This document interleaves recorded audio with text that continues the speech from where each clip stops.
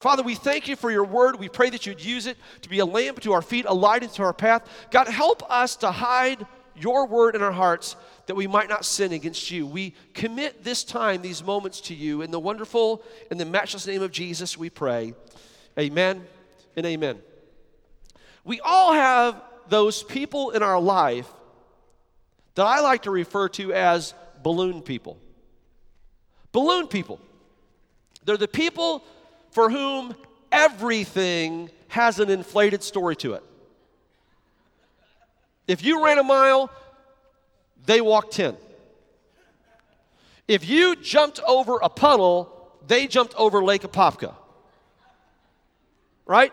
If you broke your finger, they lost an arm.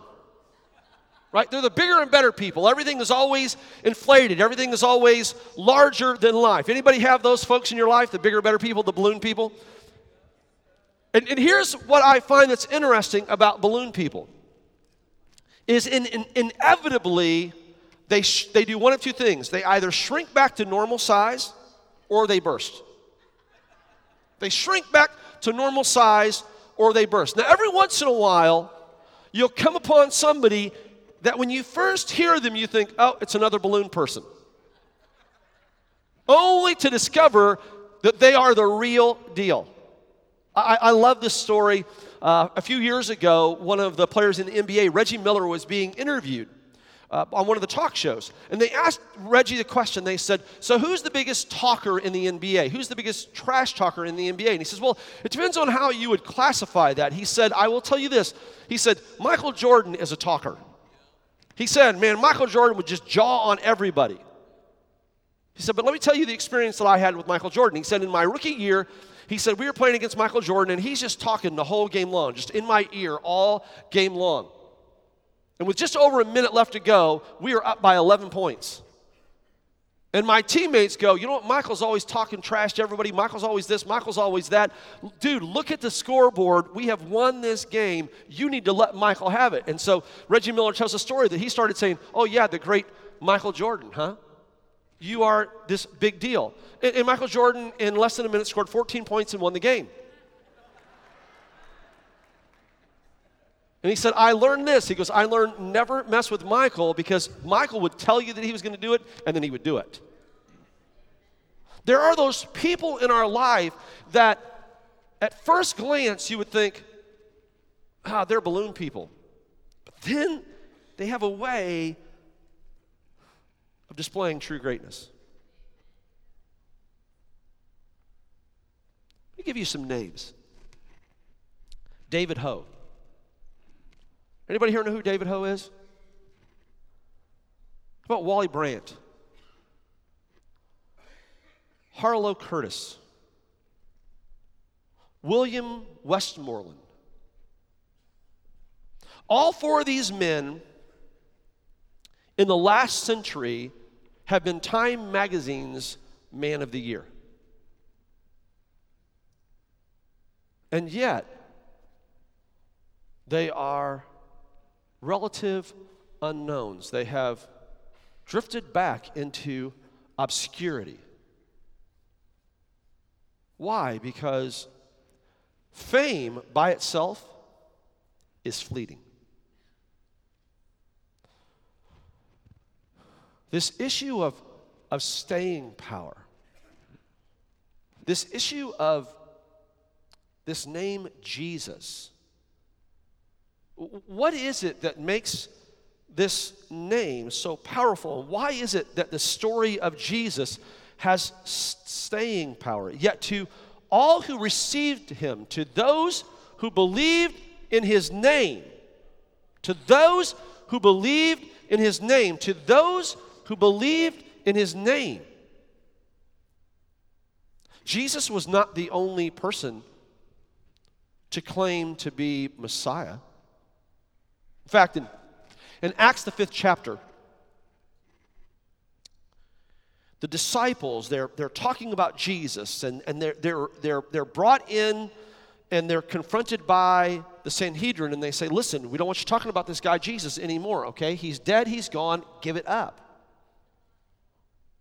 To which, only encouraged inspired, empowered the disciples. And so they began to tell the story all the more. And so infuriated, the Sanhedrin brought them in once again. And in fact, they decided that they wanted to put them to death. And here's what it says in Acts 5:33. It says, when they heard this, the Sanhedrin, the religious leaders of the day, and when they heard this, they were furious and wanted to put the disciples to death. But a Pharisee, a man by the name of Gamaliel, a teacher of the law who was honored by all the people, he stood up in the Sanhedrin and he ordered that the men be put outside for a little while. That these disciples, that they be put outside for a little while. Then he addressed the Sanhedrin, and this is what he said. He said, men of Israel, consider carefully what you do to these men. Some time ago, Theudas appeared, claiming to be somebody, and about 400 men rallied to him. He was killed and all his followers dispersed. And it all came to nothing.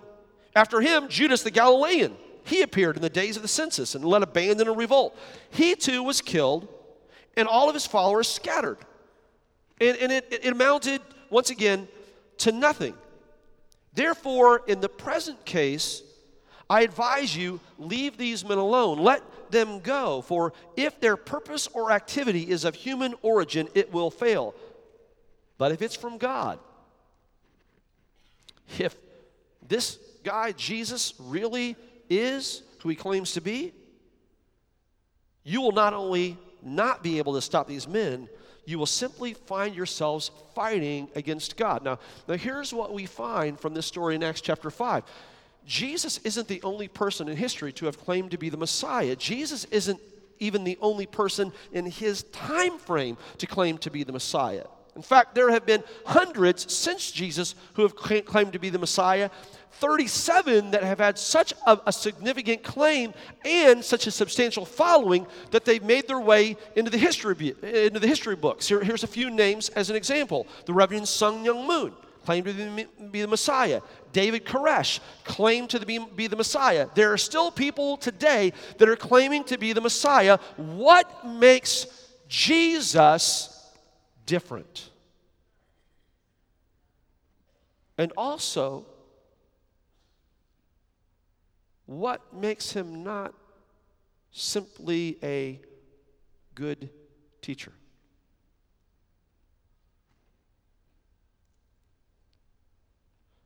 I am. It's the declaration that God made starting in Genesis. I am. Jesus in John 6 said for the very first time, recorded in Scripture, I am. He had fed 5,000 men, plus women and children, that were there gathered in the wilderness to hear him speak. After that, the disciples had left. The disciples had left in the only boat that was along the seashore. Those who had followed Jesus, the crowd that had amassed, they knew that Jesus was somehow gone. They also knew that there was only one boat, and it had left before him. And so they pondered, they wondered, where could he have gone? After some time of going, where's Jesus? Where's Jesus? Where's Jesus? They head over to the other side of the lake. When they find him, they go, Jesus, what's the deal? How did you get over here? And what's happening today? To which Jesus said, listen, you didn't come because you're interested in me. The only reason you came is because I fed you yesterday, and you're hoping that I feed you again. And they were like, well, yeah, but, okay, so what should we be doing? Well, you should be followers of God. Well, what does that mean? What does it mean to do the will of God? Well, here's what it means. It means to follow the one who he sent. Okay, Jesus, we'll follow you, but how about this? How about you give us some miraculous sign that proves that you are who you claim to be? Okay, forget the fact that yesterday he fed them with one little boy's lunch, right? Forget about that miracle. It gets even better. Jesus, how about you do some miraculous sign? Hey, here's an idea. Remember when God fed the children of Israel in the wilderness with manna? How about that? How about you do a manna thing? Seriously, it's all about food with you people, isn't it? That's why it's not good when I go past noon on a Sunday morning, because I know we still have that same problem today, don't we? It's all about food. And Jesus said this. He said, I'm the bread of life. He who experiences this bread, he will not hunger anymore, nor will he thirst anymore. I am the bread of life. I am that which gives energy to your very being. It's one of 7 statements that he makes, one of the great I am statements that Jesus makes. And in these I am statements, here's what, and I love what the brilliant mind and noted author C.S. Lewis said about Jesus and the fact that he makes these I am statements. Here's what C.S. Lewis said in conclusion. He said this. He said, a man who was merely a man and said the sort of things that Jesus said would not be a great moral teacher. He wouldn't be somebody who would be respected. He either has to be Lord of all or not at all. Here's what C.S. Lewis says. He says that a man who is merely a man and said the sort of things Jesus said would not be a great moral teacher. He would either be a lunatic on the level with a man who said he was a poached egg, or else he would be the devil of hell. You must make your choice. Either this man, referring to Jesus, either this man was and is the Son of God, or else a madman or something worse. You can shut him up for a fool. You can spit at him and kill him as a demon, or you can fall at his feet and call him Lord and God. But let us not come with some patronizing nonsense about him being a good guy, a great human teacher. He has not left that open to us. He did not intend to. So, friend, Jesus is either Lord, liar, or lunatic. He's either Lord, liar, or lunatic. And he can't be a way, because he closed the door on that when he said this, I am the way, I am the truth, I am the life. No one comes to the Father but by me. It's important that we reconcile this. This topic, this question, is very important. It's very important because of the influence, the impact that Jesus is supposed to have in my life, in your life. Because of the intent that God has in creating this opportunity for relationship with him. And that's the reason why, not in an attempt to be exclusive or divisive. When we look at the other religions of the world, we can't simply get along to go along because of Jesus' claim when Jesus said, I am the only way. You can't just summarily dismiss that. And it's recorded in Scripture, and last week, we already looked and have exhaustive proof that the Bible is real. And so we have to deal with this. We have to reconcile this. The fact that Jesus claimed to be deity is huge. In John chapter 8, Jesus said this. He said, before Abraham was, I am. Now that bold claim, in that moment when Jesus said that, it tells us this in John's gospel, that they wanted to stone him. And listen, rightly so. Because to claim that you are God is blasphemy. In that moment, as they were operating under this law, Mosaic law, at that moment to blaspheme, Mosaic law made it very clear that that was a capital crime, and you were to be stoned to death. He was actually claiming to be the God to whom Moses spoke to at the burning bush when he asked God what his name was. Right? When Moses asked God what his name was, what did God say? He said, I am the I am. And Jesus, in John chapter 8, he repeats that same statement. Before Abraham was, I am. I am. And I love the fact that God says, I am the I am. Why? Because whatever you need, God says this, fill in the blank. I am your Redeemer. I am your Restorer.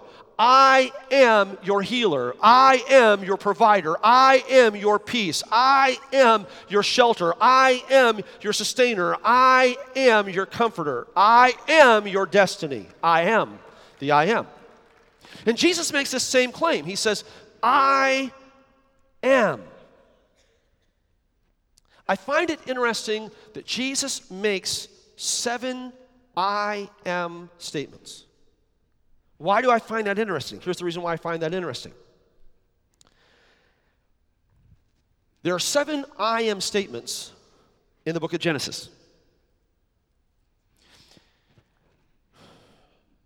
There are 21 I am statements in the book of Exodus.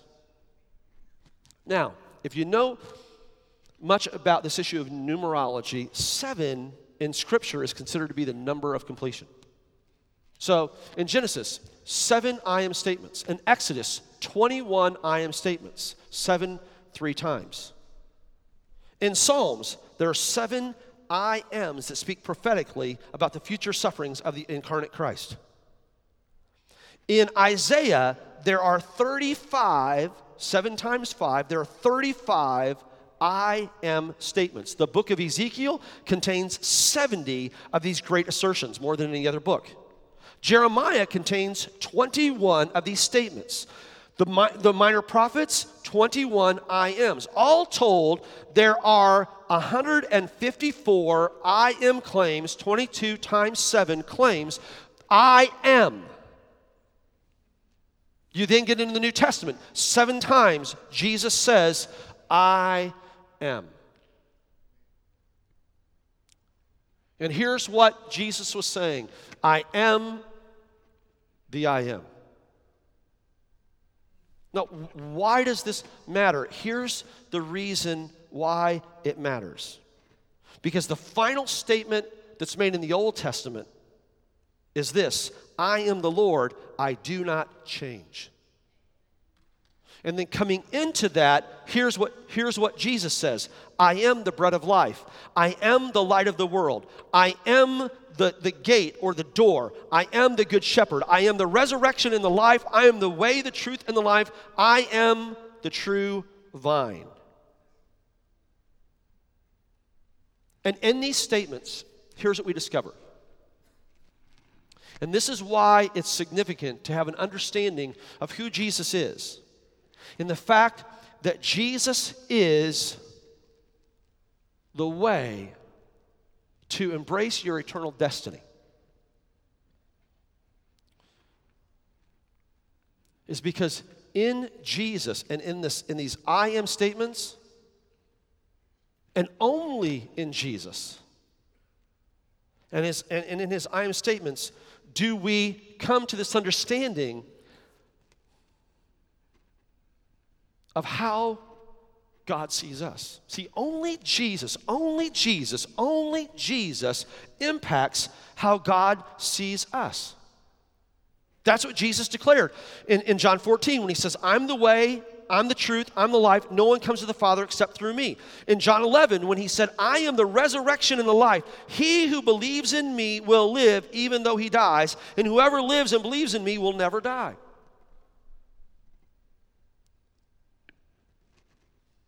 This is the reason why there is therefore now no condemnation for those who are in Christ Jesus. When God looks at me, God sees something that is whole. He sees something that is right. The Word of God declares that as far as the east is from the west, that's how far God removes my sins, my shortcomings, every time I miss the mark. That's how far God removes it from me. I love to ask people this question: is there anything that God doesn't know? And people's immediate answer is, nope, God knows everything. To which I'll go, not true. Oh, come on, Pastor, God knows everything. No, he doesn't. What does God not know? God does not know my sin. God doesn't know your sin either, because the Word of God says that He chooses to remember your sin no more, that He chooses to forget your sin. How does He do that? He does that through the restorative work that Jesus Christ did on the cross. And only Jesus can pay the price for your sins. And that's the reason why He has to be the only way, because only Jesus is very God of very God, right? God declares, I am. Jesus declares, I am. Nobody else can make that claim. Jesus was indeed. Prophecy proves, history validates that Jesus was born of a virgin, lived a sinless life, suffered, bled, died on the cross, conquered death, hell, and the grave, and rose on the third day. So, Jesus is not a great prophet. Jesus is not simply a moral teacher. Jesus is not just some good guy that ticked some people off and so they killed him. He is the resurrection and the life. It's interesting to know that Jesus made that statement, I am the resurrection, prior to going to the cross. See, it's significant because it changes the way that God sees us. Everyone, I don't care who you are, everyone, once you breathe your last, you will stand before God. And you're going to stand before God in one of two places of judgment. You're either going to stand before God, before the white throne of judgment, and in that place you will receive the penalty that you deserve. Or you're going to stand before God at the bema seat, and that's the judgment where it's determined your reward. Now, the difference between those who stand before the white throne of judgment and the bema seat, it is not based on what they have done or haven't done. It's based on the fact, solely on the fact of whether or not they've accepted Jesus Christ as the Son of God and their Savior. Jesus Christ is the key. I am the way, I am the truth, I am the life, I am the resurrection and the life. So how God sees you is based on how you embrace the great I am statements of Jesus. And he is the only way.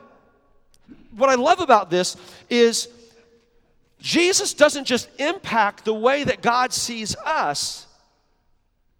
If we have an understanding of what he has declared, it influences the way that we see ourselves. Right? This is the reason why Paul could say this. He could say that if any man be in Christ, he's a new creation. The old things are gone, the new has come. I have been crucified with Christ, Paul said. I no longer live. The life that I now live, I live by faith. You'll hear Christians use this term, talking about the old man and the new man. By the way, folks, let me help you out with this. This is a free bonus. There should be a difference between the old man and the new man. Come on now. It changes the way that we see ourselves. When Jesus said, I am the vine, I am the true vine. And he explained to us that what he does is he grafts us into the vine. In other words, the vine, this source of life, this source of everything that you need for sustenance. Right? He echoes this idea of him being the true vine with the scripture that I mentioned earlier in John chapter 6, where he says, I am the bread of life. Right?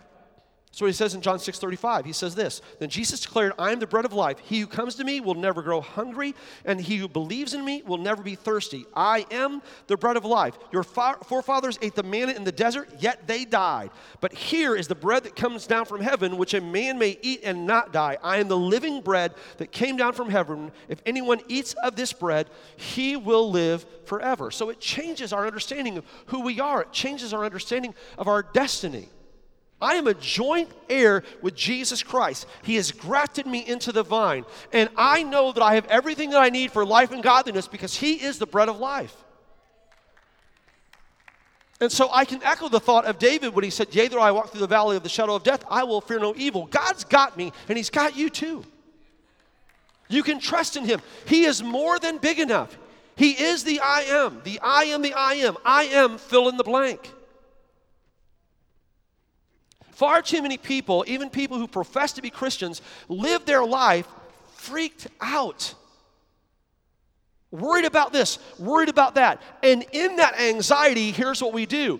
We will, sometimes intentionally, sometimes unintentionally, what we'll do is we'll live our life counter to the principles that we find in the Word because we're operating in fear. So we won't be obedient to what God says as it relates to relationships, as it relates to responsibilities, as it relates to handling our resource. We'll do things our way instead of God's way because we're operating in fear. And then when life doesn't work out the way that we think it should, you know who we raise our fist at? God. God, why have you done this to me? And he said, listen, I told you I am the bread of life, and you keep trying to feed yourself. It's very important that we have this understanding of the I am statements because it changes the way that we see God. God is not this big bloodshot eyeball in the sky, lightning bolt in hand, waiting to zap you. He's also not Bette Midler in her song in the late 80s was wrong. God's not watching you from a distance. He knows the very numbers of hairs that there are on your head. And Jesus described our relationship with him and our relationship with the Father rightly when he said this, come unto me, all you who are weary and heavy burdened, and I will give you rest. God's posture towards you is not a posture like this, it's a posture like this. And knowing that I can live my life in God's embrace, that I can come to him and say, Abba, Father, Daddy, God. It changes how I see him. It also changes how I see me. It also changes how I see others. Jesus made this declaration. He said, I am the gate, and I am the light of the world. And when you're walking in relationship with God and he illuminates the world around you, here's what you'll recognize. Not, oh my goodness, look at this big bad world.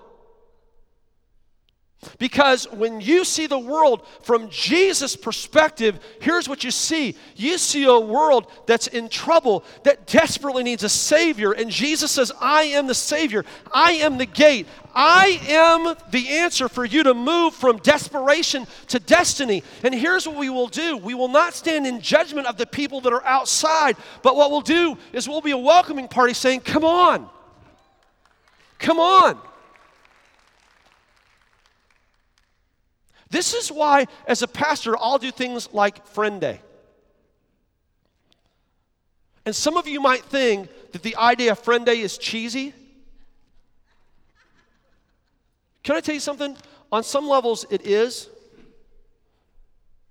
but unashamedly, I will do it because I will tell you probably the greatest thing that I've experienced in the 2 years that I've known Calvary and the year and a half that I've been your pastor was the opportunity to greet my neighbors sitting in church on Sunday morning because they came for Friend Day. That was worth it to me. If we really believe what the Bible says, if we really believe that he is the light of the world and we really believe he is the gate, how? Help me with this. How can you walk out of here today and not as a blinding light showing people what a super Christian you are? Please don't do that. I get so weary of having to clean up your messes. Not as a blinding light, but as a guiding light. How can you not go out and say, listen, here, come here, you want to check this out. You want to see this. Because as Jesus illuminates the world around you, here's what you're going to see. You're going to see people that are imprisoned, but they don't know it. That are blinded, but they don't know it. That are shackled, but they don't know it. And they don't need your judgment and condemnation. But what they do need is they need an invitation to see and experience Jesus for who he really is. That he is the bread of life, that he is the resurrection and the life, that he is the gate, that he is the door, that he is the good shepherd, that he is the good shepherd. Lastly, Jesus will change, should forever change, should increase your understanding. It should have a massive impact on how you see the world. For God so loved the world. This is why I'm going to share who Christ is with my neighbor. It's the reason why I pray for my city. It's the reason why I'm concerned about this nation of ours. If my people who are called by my name will humble themselves and pray and seek my face and turn from their wicked ways, I will hear from heaven, I will forgive their sins, and I will heal their land. It is why we have to be impactful for our world. It's why last Sunday I gave you an opportunity to give in a Fire Bible offering, and why before the end of the year I will give you an opportunity to give in that same Fire Bible offering. Because quite honestly, church, let me tell you this, that offering should have been 3 times what it was. And I don't say that in judgment, but I do say that in challenge. We have to be concerned about the world around us. We have to. For God so loved the world. I am the good shepherd. I am the resurrection and the life. John chapter 1 starts in verse number 1. And I think it's significant that John 1 starts the same way that Genesis 1 starts, in the beginning. I want you to listen to this. In the beginning was the Word, and the Word was with God, and the Word was God. He was with God in the beginning. Through Him, it's interesting that the Word is being referred to as Him. Through Him all things were made. Without Him nothing was made that has been made. In Him was life, and that life was the light of men. That light shines in the darkness, but the darkness has not understood it. There came a man who was sent from God. His name was John. He came as a witness to testify concerning the light, so that through him all men might believe. He himself was not the light. He came only as a witness to the light. The true light that gives light to every man was coming into the world. He was in the world, and though the world was made through him, the world did not recognize him. He came to that which was his own, but his own did not receive him. Yet to all who received him, to those who believed in his name, he gave the right to become children of God. Children born not of natural descent, nor of human decision, or a husband's will, but born of God. The Word became flesh and made his dwelling among us. We have seen his glory, the glory of the one and only, the glory of the one and only, the glory of the one and only, who came from the Father, full of grace and truth. Friends, Jesus is not a way. He is the only way. Now here's the good news. That's totally cool because you don't need a different way. Right? And when Jesus made the statement that I mentioned a few moments ago in Matthew chapter 11, when Jesus said this, "Come unto me, all you who are weary and heavy burdened, place your burdens upon me." He made the statement. He said, "Place your burdens upon me, for my yoke is easy and my burden is light." For my yoke, now you might hear that term and think, yoke, what do eggs have to do with it? It's not egg yolk. Okay, here's what Jesus is referring to. He's using an agricultural term. And the yoke is what's put in farming, when they're farming with animals. The yoke is what's put across two animals to partner them together. Okay, and so what it does is a yoke is what connects together. So Jesus says this. He says, listen, connecting with me is not hard. And it doesn't bring a whole lot of junk into your life, okay? My yoke is easy and my burden is light. Religion has made connecting with God very complicated and very difficult. That was never God's plan. It was never his plan. God's plan is not, don't smoke, don't dance, don't drink, don't chew, don't hang around with those that do. Okay? It's not living this pious life. A lot of people think that connecting with Jesus means I have to eliminate all the fun out of my life. Do you know why they have that impression? It's because the church has given them the wrong impression. Shame on the church. Funnest place to be is right in the middle of God's will. I have the time of my life. I live out John 10:10 when Jesus said the thief comes to steal, kill, and destroy, and I've come that you might have life and have it in its abundance. So this morning, it's not about joining a church. It's not about connecting with a church. It's not about a whole lot of rules and regulations, do's and don'ts. In fact, I will say this. If you're here as a guest and your church home is a place where they throw a bunch of rules and regulations at you, run. If you're watching via live stream today or you're watching via Good Life 45 today and, man, you've been burned by church because you got sucked into all these rules and regulations and cultures and customs that you didn't understand, that's not God's plan. Know that. Jesus should change the way that you see yourself, because it definitely changes the way that God sees you.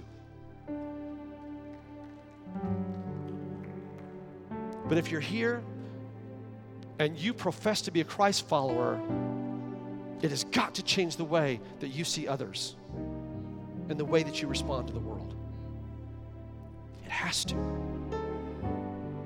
That's the reason why I am amazed every Sunday when I walk in and this place isn't full. And I was glad for last Sunday being Friend Day, but listen to me. Every Sunday should be Friend Day here at Calvary. Now, I appreciate the applause on that. Okay? You know what would be better than your applause?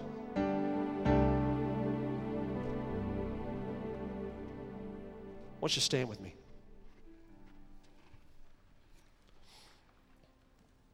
God, we thank you today for the reality of who you are. And God, I ask this morning that there would be no person that would be left out of what you're doing right now. I pray that there would be no condemnation in this room, because condemnation is what Satan tries to use. But you, as the great I am, I love the fact that you work in us, challenging us and encouraging us, giving us the desire to change. That's what conviction is. And God, myself included, I pray that every one of us, that we would feel that conviction right now, a desire to change, to grow in our understanding of you, to have a depth in our connection with you, and to live out the life that you want us to live. And that includes the way that we see ourselves, the way that we see others, the way that we see the world. Because we know that you are the way and you are the only way. God, for the person that walked in here today as a skeptic or a seeker, I thank you that you brought them here this morning for them to hear this message, for them to have a confirmation in their heart and in their mind that you are the answer for them. And God, I pray that you would give them the spiritual and intellectual courage to say yes to you right now. To say, I receive the gift, Jesus, that you provide, being the gate, being the bread of life. I want that in my life. I want to walk through the gate that you make available. And that gate that takes me from a world outside of a connection with God into a world where I have an intimate connection with God. And He is in charge of my life. Thank you that even now, God, that people can feel you just tenderly kind of knocking at the door of their heart. I thank you that all across this room that people are making decisions that are impacting their eternity. God, change the way, oh God. Change the way that we see the world around us. Because far too often, God, we look at the world through eyes of arrogance or eyes of apathy. We look at the world through eyes of arrogance, oh God, and we see this bad, ugly world, and we stand in judgment against it. Forgive us for having a posture that has nothing to do with you. Actually, it has more to do with the enemy than it has to do with you. Thank you that you're stripping that away from us right now. God, also, we get so consumed in our own life and in our own world and in our own stuff that when we look at the world through indifference or apathy. God, thank you that Jesus changes the way that we see the world around us. And as we transition in a few moments from worship and the Word to the activities of the day, let us see our world from a different point of view. That's what your Word says. Let us no longer regard others from the same point of view. So God, we commit these things to you. We thank you and we praise you for them in Jesus' name. In a moment, we're going to pray a closing prayer. And as we do, members of our leadership team, members of our ministry team, they're going to be here across the front of the sanctuary. The Bible says this. It says that if you've got a physical need in your body, that our God is a God who heals. That let the elders anoint you with oil, pray a prayer over you in faith, and the prayer offered in faith will make the sick person well. The Word of God says this, if any man lacks wisdom, let him ask, and God will give it. The Word of God says this, where two or more agree on anything, it shall be done. It will only take a moment. If you walked in here this morning with a burden, a need, or a question, do not walk out from underneath one of these exit signs before you come forward and let one of these people pray with you real quickly. I promise you, miracles happen right here. Right here. I want to strongly encourage you, even if you've been before, I want to challenge you, be here tonight for the Feast of Tabernacles. It is an incredible ministry. You will be encouraged by the worship, moved by the pageantry. But if you want to know who Jesus as Messiah is, Dr. Barry and Lana and their team, I've never seen a better demonstration of Jesus as Messiah than what they do in the Feast of Tabernacles. You will want to be here for that. Let me mention one more thing with you. John Katoff, thank you for being here today. This Wednesday evening, John Katoff is going to be speaking in our Wednesday evening adult Bible study. If your schedule at all permits you to be there, come be a part of it. He is part of a team that has a ministry called Open Table that is revolutionizing how churches and communities respond to the issue of those facing life challenges, specifically the issue of homelessness. And I love the fact that we're a church that we care about everyone, from the greatest to the least of these. And Open Table is an incredible ministry that our church is connecting with. In fact, Pastor John and Pastor Jeff, our outreach pastor, they're going to be at the base of the elevators at the close of the service today. If God has tugged your heart on anything regarding the issue of homelessness, this is a great tool that you want to connect with. Make sure that you stop and see them before you leave today and put on your schedule Wednesday night. Elders, pastors, prayer team, please come. Father, we thank you for these moments that you've given us in your presence. We thank you for the honor of being here under the banner of Jesus. Because, as the old worship song says, there is something about that name. Kings and kingdoms will all pass away, but there's something about that name. Thank you that as we go, that we can go in the name of Jesus. Thank you that as we go, that your word says, all authority in heaven and on earth has been given to me. Now go and make disciples. Thank you that we can ask anything in the name of Jesus. Father, we commit all these things to you. We thank you and we praise you. It is in that name we pray, the name of Jesus. Amen and amen. God bless you. Have a great day. Have a great week. Tell somebody about Jesus this week.